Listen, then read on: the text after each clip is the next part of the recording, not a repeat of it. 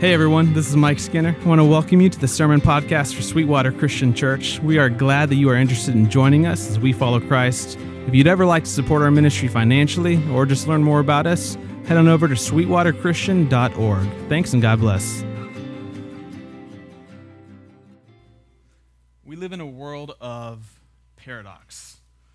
We live in a world of intense beauty and also profound ugliness. We live in a world of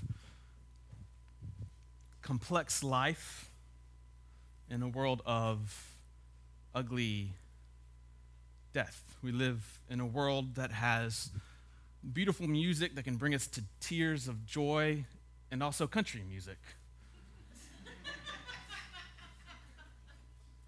We live in a world with love and joy and where we can be flying one moment, and also in a world full of pain and hatred and evil. And no matter who you are as a human being, no matter what faith you belong to or don't belong to, we all have to, at some level, account for these things. We all have to, at some level, try to explain why it is the world is the way it is. Why it is that there are such beautiful things in the world and in our lives, and at the same time, such, at times, horrendous things. Why the world is so often seemingly wrong, off track, broken, corrupted, disrupted. And as Christians, the scriptures that we have, our sacred scriptures, the origin stories that we have in our sacred scriptures, they attempt to give us the answer to some of these big, large, existential questions. And this morning, we're going to finish up our series on the first 3 chapters of Genesis by looking at Genesis chapter 3. So if you have a Bible, turn there with me, Genesis chapter 3. When we started the series looking at the beginning chapters of the book of Genesis, I already had my eye on this week, Genesis 3, because I've never preached, I think, a full sermon just from the story here in Genesis 3. And because as I've studied it and read it and prayed through it, it's become more and more and more powerful and beautiful and poetic and transformative in my own heart and mind. So I'm hoping to share that with you this morning. It's a very well-known story. At the same time, it's a very sometimes misunderstood story. It's a story that we often put our own thinking into, provide details that aren't there. And it's a story that, as I've studied, just in this past few weeks, I've come to learn lots of new and exciting and beautiful things from this text. Genesis 3 is where we'll be this morning. We'll pick it up in verse 1.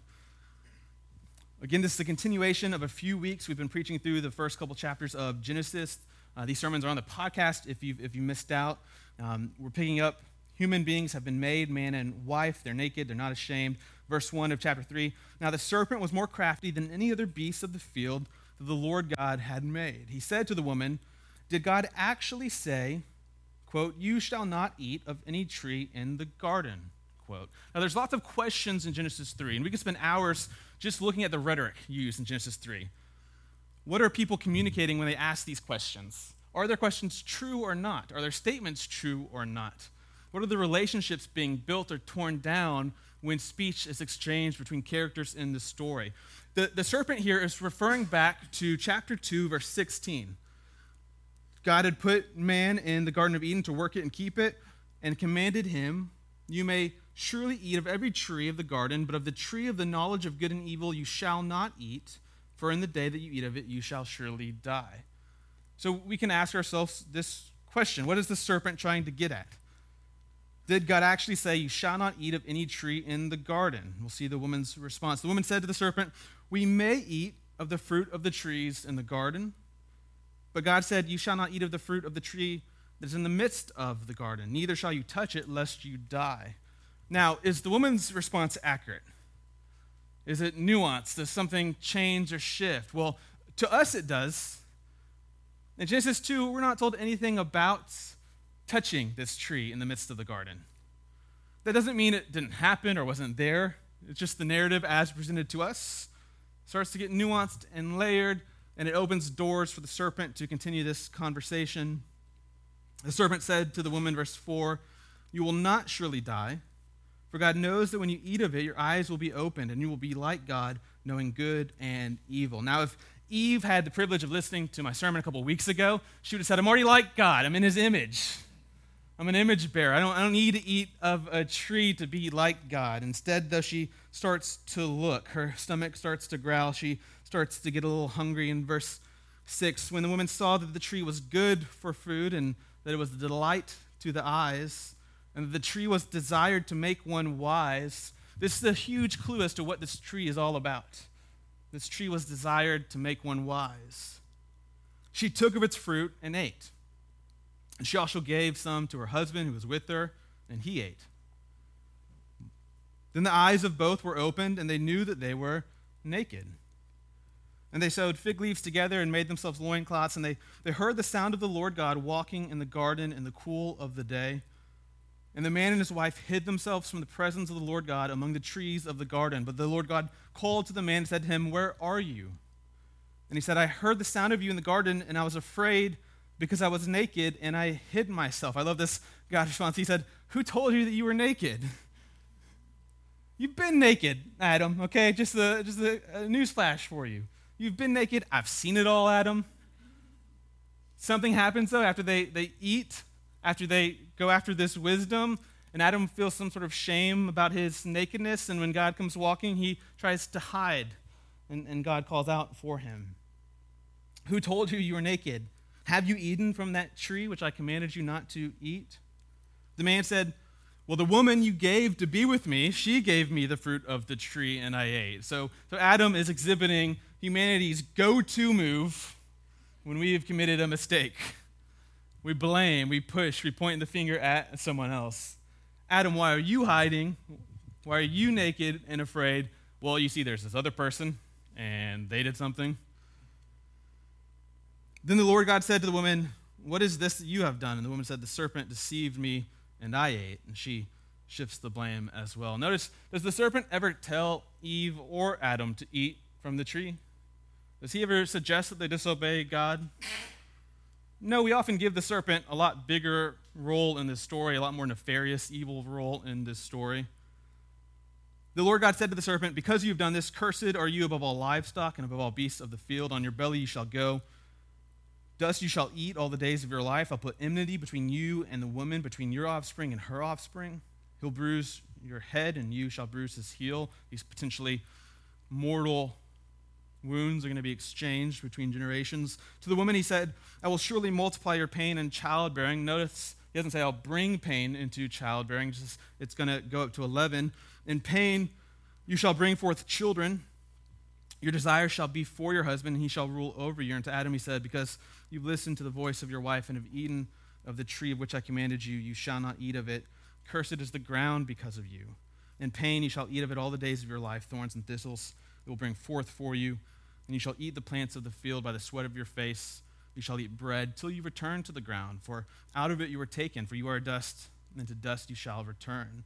The man called his wife's name Eve because she was the mother of all living. And the Lord God made for Adam and for his wife garments of skins and clothed them. Then the Lord God said, "Behold, the man has become like one of us in knowing good and evil. Now lest he reach out his hand and take also of the tree of life and eat and live forever."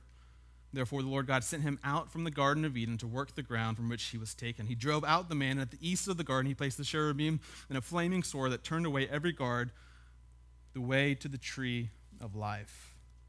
In the very next sentence we read, Adam knows Eve.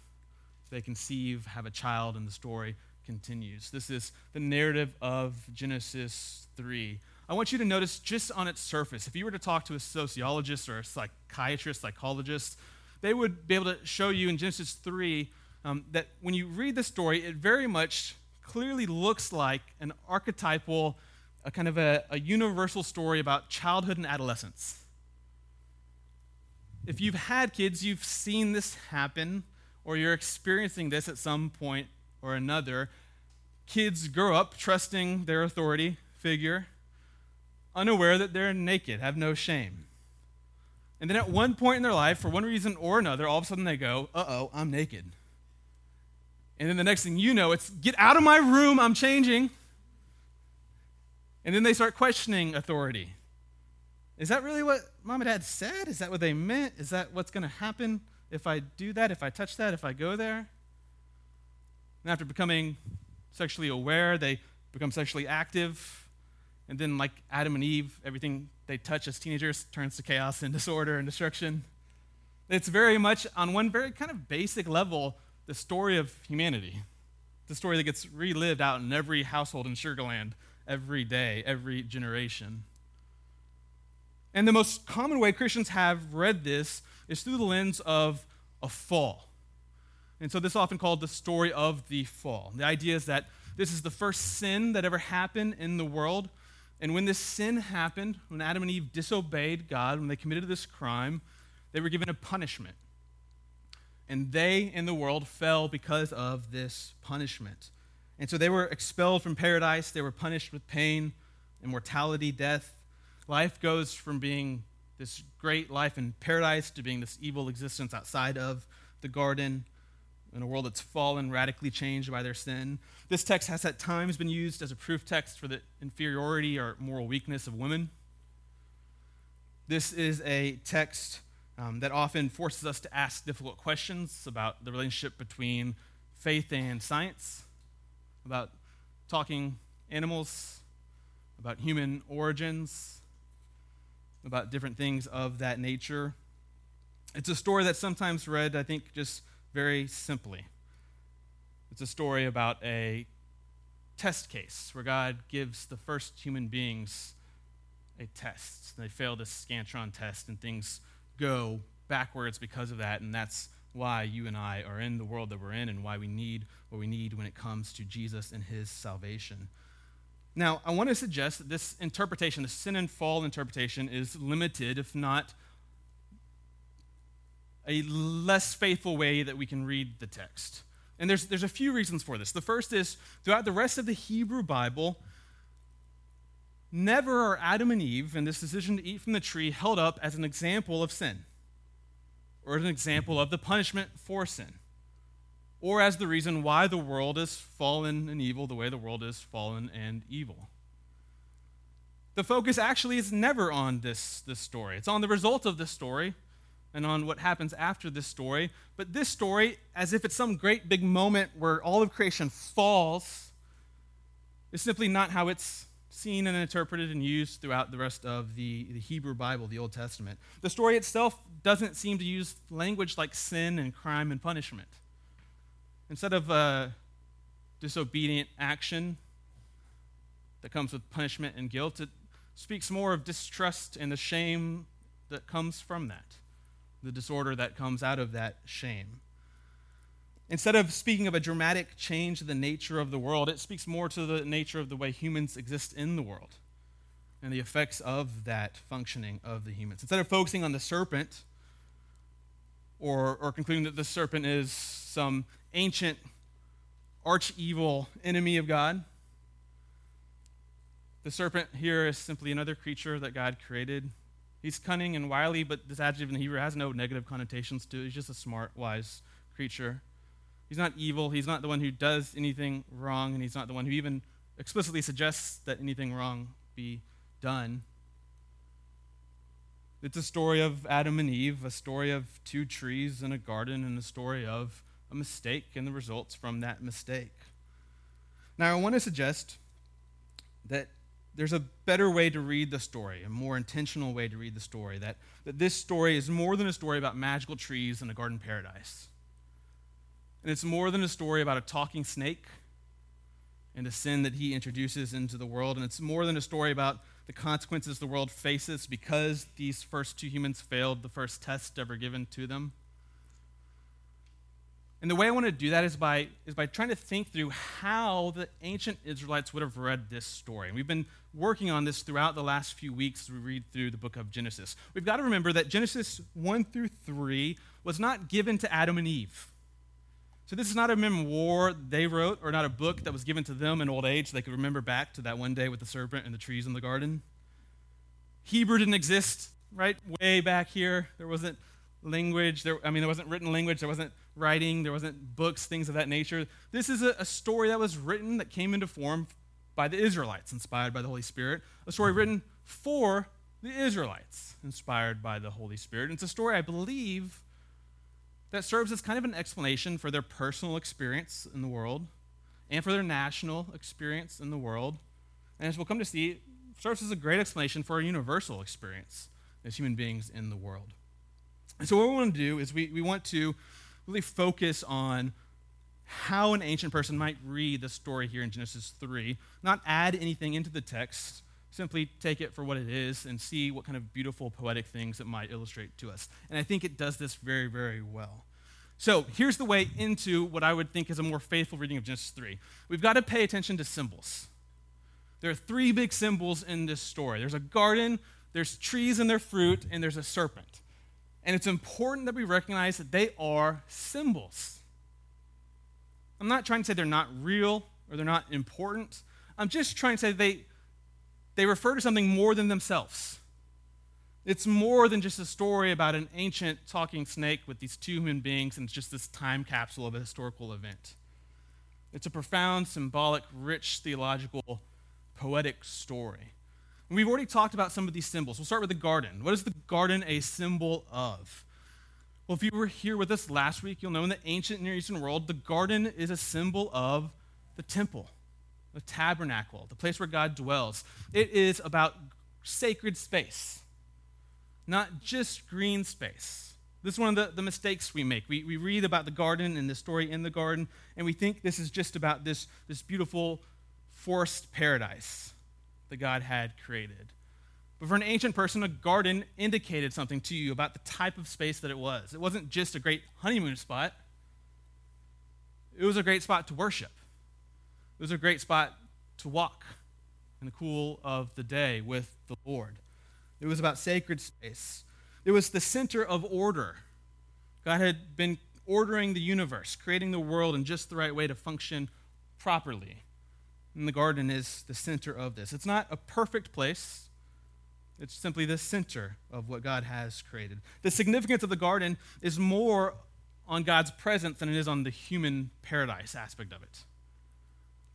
And this helps us when it comes to time to understand what the trees represent. These two trees we have in this story. Now, this sacred tree motif occurs throughout the ancient Near East. This is not an unusual thing for Eastern people to write about in the ancient world. And so when the Israelites come up with this story, this is not the first time people in this time or culture are hearing stories about trees in a garden. And the garden gives us good context to understand these trees. These are not just isolated trees in a random garden. These are trees that are put in the middle of sacred space. These are trees that somehow belong to and are being used by God. In fact, when you look at the trees, we see very clearly that they provide what is God's to give. The trees function as a sort of conduit for God to give certain gifts to the human beings that he's made. We got two trees placed in the middle of this garden. The first is the tree of life, and the second is the tree of the knowledge of good and evil. Both of these things are gifts from God that only God can give humanity. God is the source of life, of all life. And for human beings or anyone to have life, they have to have it given to them. It's something that's found in his presence. This is the truth throughout the Old Testament and New Testament. The life that human beings have is not an independent life apart from God. It's a life that we share in. God allows us to share in his life. You have this tree here. And then you have the second tree, the tree of the knowledge of good and evil. Perhaps it would be better to translate this for you and I as the tree of wisdom. I think there's a good clue when Eve tells us this is a good place to get wisdom. This is the center of order. Wisdom is the ability to discern order. And just like life, wisdom is God's. God, by definition, is wisdom. He's the source and center of wisdom. And his presence in the garden establishes a center for wisdom. It's this tree. And God provides all of these trees and fruit for the human beings to eat, and then he prohibits this one, the one that has wisdom. I don't think this is because God is planning on withholding wisdom from the human beings. I think it's because of the very nature of wisdom itself. Wisdom is not something you can download. Wisdom is not a gift you can give and kind of strap it on and all of a sudden you have wisdom. Wisdom is something you have to attain through a process, through time. Wisdom is something that comes through instruction. And instruction is only possible with what? A relationship.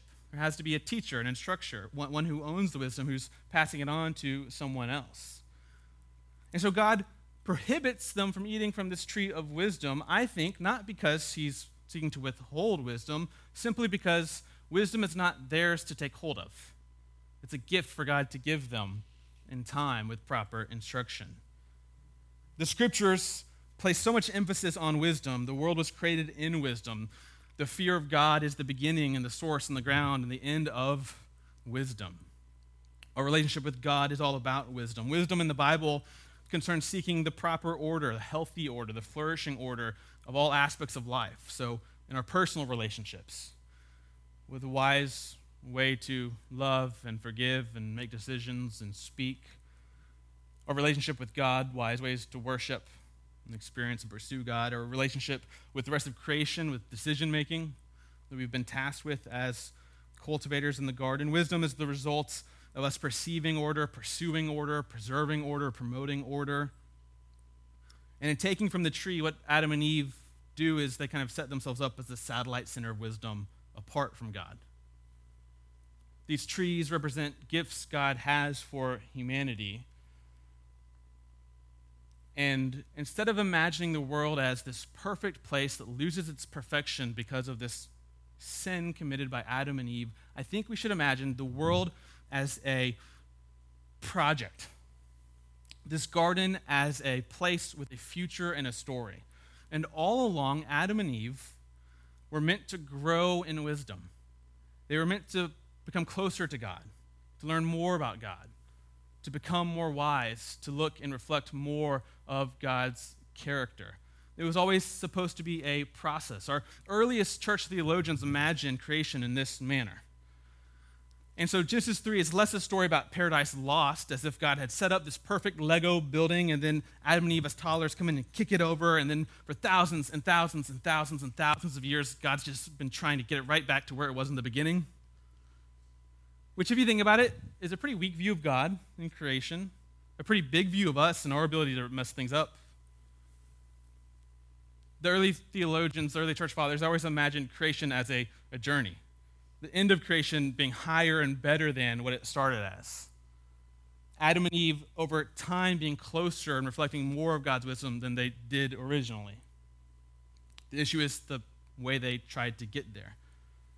You have a garden, you have trees, then you have the serpent. The serpent in ancient Near Eastern literature is a chaos creature. It's something that comes and represents non-order or disorder in the world. And we have questions like, why is the serpent in the garden? Well, the story doesn't actually say he was in the garden. And the story doesn't actually say that the whole world was perfectly ordered.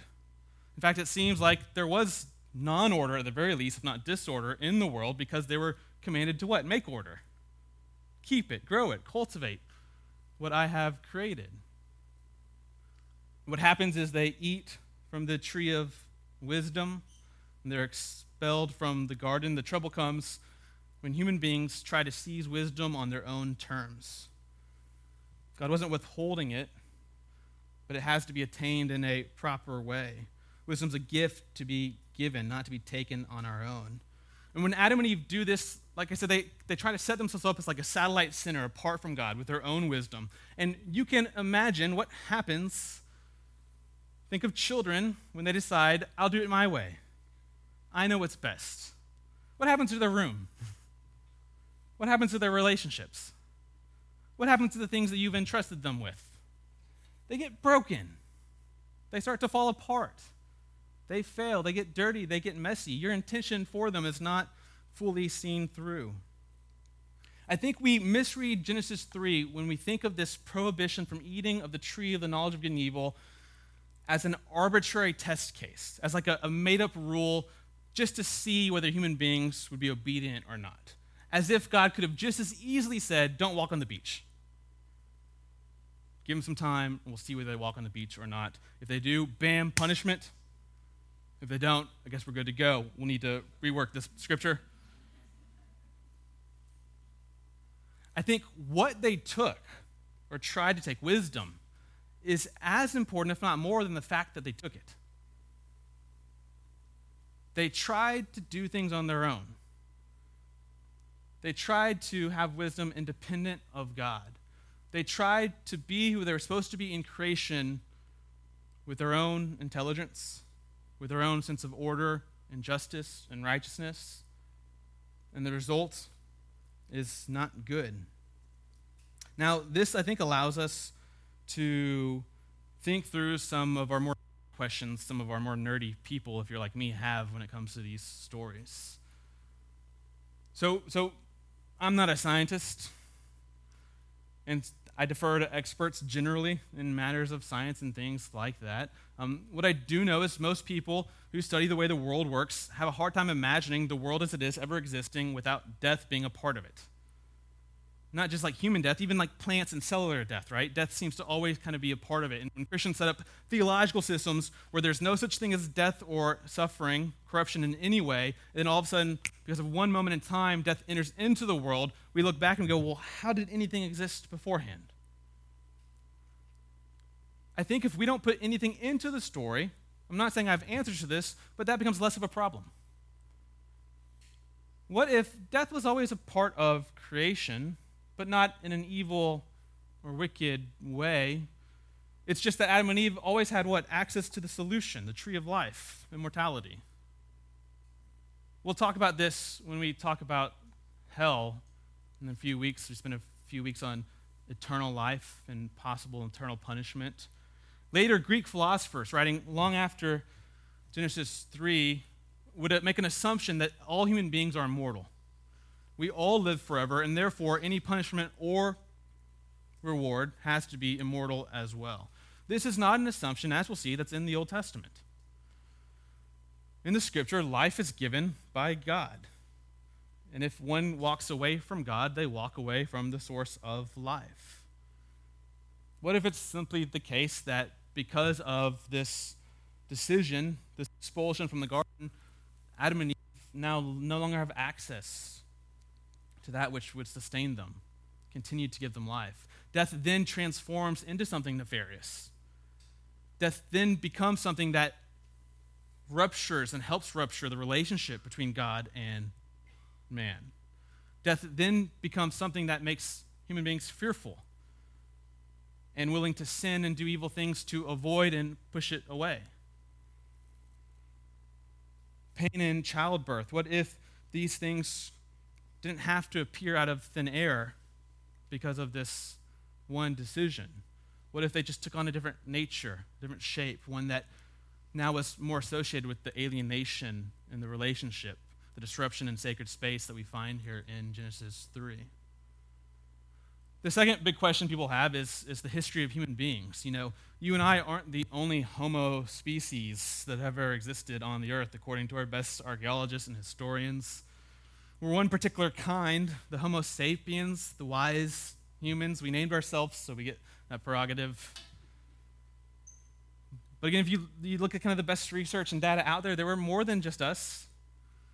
We killed most of them. That is the kind of our legacy. And so we wonder, what does Adam and Eve mean for the rest of all of these other creatures? There have to be two right at the beginning who set the terms for everything else that would ever happen on the earth. What if it's just simply the case that at some point in the process of creation, human beings decided to not seek their wisdom in God to be the image bearers of creation, instead to seek it on their own? And like we see throughout history, what happens when human beings take wisdom into their own hands? Destruction, chaos, disorder. If creation, if the garden, if this is all about a sacred space ordered correctly, then what happens in Genesis 3 is we see the sacred space corrupted. We see this order disordered. We see chaos come into creation. We see the results of human rule over the world when humans don't have a good source of wisdom, righteousness, justice, intelligence. Perhaps better than reading this as a story of sin and fall is reading this as a story of the maturation or the growth of humanity, the world of God's creation, where the process of God's creation kind of goes off the rails. God's intentions for humanity and creation gets bumpy. Obstacles are placed in the way of what God has intended. What if understanding Genesis 3 as paradise lost is a wrong way to understand this story? What if it's not just a story about magical trees in a garden paradise, about a perfect world being ruined by a speaking snake, about consequences the world faces because of a failed test? What if instead it's a story about the presence of God on earth and what a relationship with him makes available? What if Genesis 3 is a story about God's intentions for creation being temporarily derailed because of human mistrust in God? What if Genesis 3 is a story about the nature of a world populated with humans who have no access to life and who are seeking wisdom on their own? Instead of paradise lost, maybe we can understand Genesis 3 just to be a story about paradise ungained or paradise thrown away.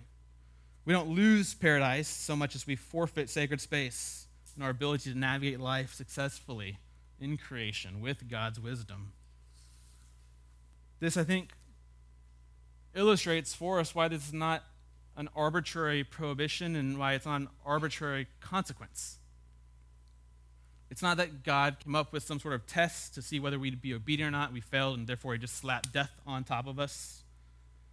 That human beings were put in the garden with access to life, and we walked away from that life. And what happens when you walk away from life? You lose it.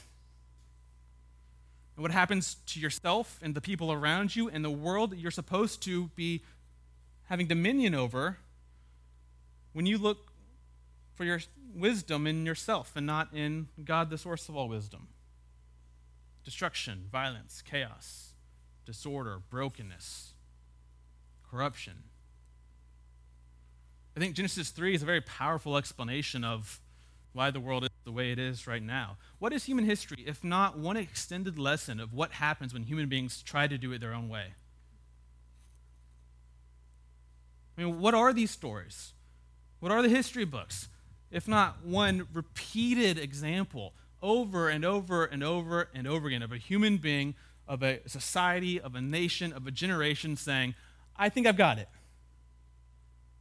I think I'll do it the way it makes sense to me. And what do we see if not exactly what Adam and Eve see? Expulsion from the garden. Death, corruption, pain, suffering. Genesis 3, I think if we allow it to speak to us, does so, and it does so beautifully. I think there are three things that we can see illustrated in our own lives from Genesis chapter 3. The first is about the primary temptation of being a human being. What is the primary temptation we face as human beings? What does the serpent come after in Genesis 3? Is God really like that? Did God really say that? Is God withholding something from you? He comes after the character of God. Can you really trust God? Does he have your best interest at heart? Does he know what's right for you? Is that what he desires for you through his commandments and instructions? It's not so much that there's this first sin committed in Genesis 3, and it's not so much that it's about rebellion and disobedience or pride, as it is a lack of trust, a breach in this relationship that's supposed to be defined by trust, or another word, faith. And I would suggest this remains for you and I one of the biggest obstacles we face in our lives. The most important thing about a relationship with God is what comes into our mind, our mental image of God.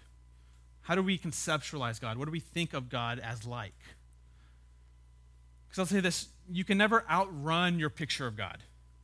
So if you imagine God to be a bully or to be a tribal leader of your group out and against everyone else, you shouldn't be surprised when that's how you act. And you find it hard to love people who aren't inside of your group. If you imagine God to be loving and forgiving, the Father and Creator of all, then you shouldn't be surprised when you're able to love and accept others. We're able to pursue other people.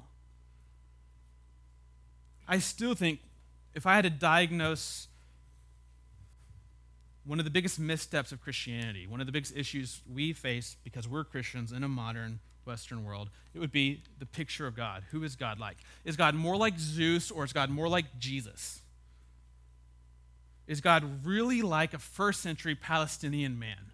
think that's the most fundamental issue we all have to ask ourselves every day. I think almost every problem in our theology, almost every problem in our spiritual walk, almost every problem you see in our body politic when it comes to Christianity, all boils down to this one fundamental question. Who is God really like? An image that we have projected or come up with? A constellation of different stories and descriptions? Or does God look like Jesus? Is God Christ-like? Is Jesus telling the truth when Philip says, show us the Father, and Jesus says, you've seen the Father, you've seen me? Is Hebrews being honest when it says, in Christ we have the fullest revelation of the character and nature of God? We don't need a composite picture. We don't need to do our investigative detective work to pull together what God might be like. Look no further than Jesus and him dying on the cross for your sins. This is who God is like. We are all too often like Eve, faced with this question. Genesis 3 also illustrates for us the nature and beauty of God's creation and the story of his creation and new creation.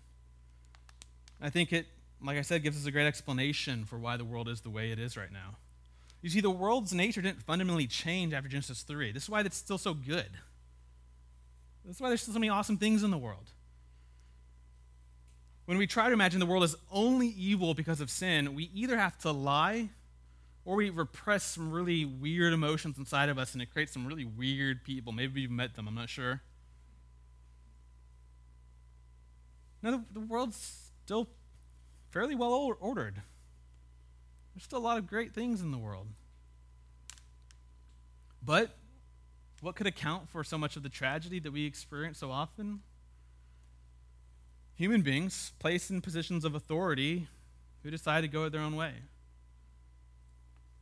who try to do things apart from God and God's wisdom. It explains to us, too, the new world God's creating. What is God up to? What is God up to after Genesis 3? It's the very same thing he was up to in Genesis 1 and 2. The project has never changed. If we take anything from Genesis, this is what we should take. It's the same. The project is still the same. What is God after? He's after a sacred space where human beings can flourish in relationship to him, finding life and wisdom from him, mediating that to the people and creation around them. What is God after in our life as the people of Jesus? He's after gardeners who cultivate and keep and work sacred space. What is God up to in Jesus? In Jesus, God's own Son, what is God doing? He's offering his own life. What is Jesus, if not the tree of life embodied for us, having a name? In Christ we have life. In Christ we have eternal life. In Christ these guards are taken away. At the table, when we're invited to participate in the body and blood, is this not our path back into the garden? In the book of Revelation, when it's describing this new creation, what's in the middle of this new creation, you might wonder, and you might not be surprised if you're a reader of Genesis 3 to find out there's a tree, and it's a tree of life. And who has free, beautiful, unfettered access to it? The people of Jesus. They live in this sacred space where God dwells with them, and they are his people, and he is their God. How do we know the right way to live, the right way to act, who we should be as people? Well, because Jesus is our wisdom. It's here to say Jesus is the wisdom of God embodied in front of us. How can we become that wisdom? How can we act in that wisdom? Well, good news, he's given us his Holy Spirit. And the role of the Holy Spirit is to form that inside of us, to shape and mature our character into the type of people Adam and Eve were supposed to turn into. We have instruction. We have the relationship. And I think if we can read Genesis 3 more faithfully, it'll help us out with a problem that many of us face.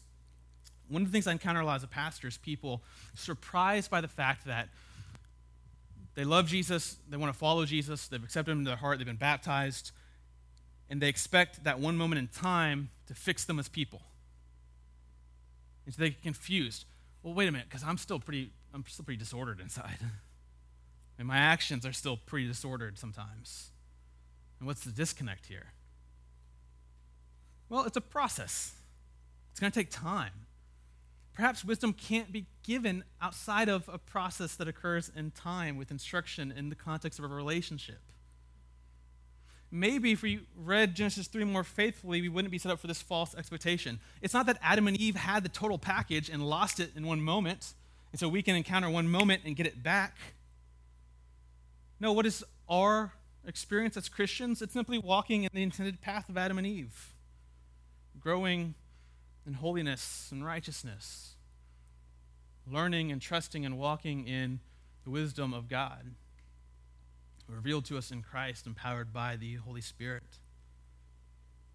And the final thing that Genesis 3 can illustrate to us is our path, our role as Christians in this world. We live right now in a world east of Eden, kicked out of the garden.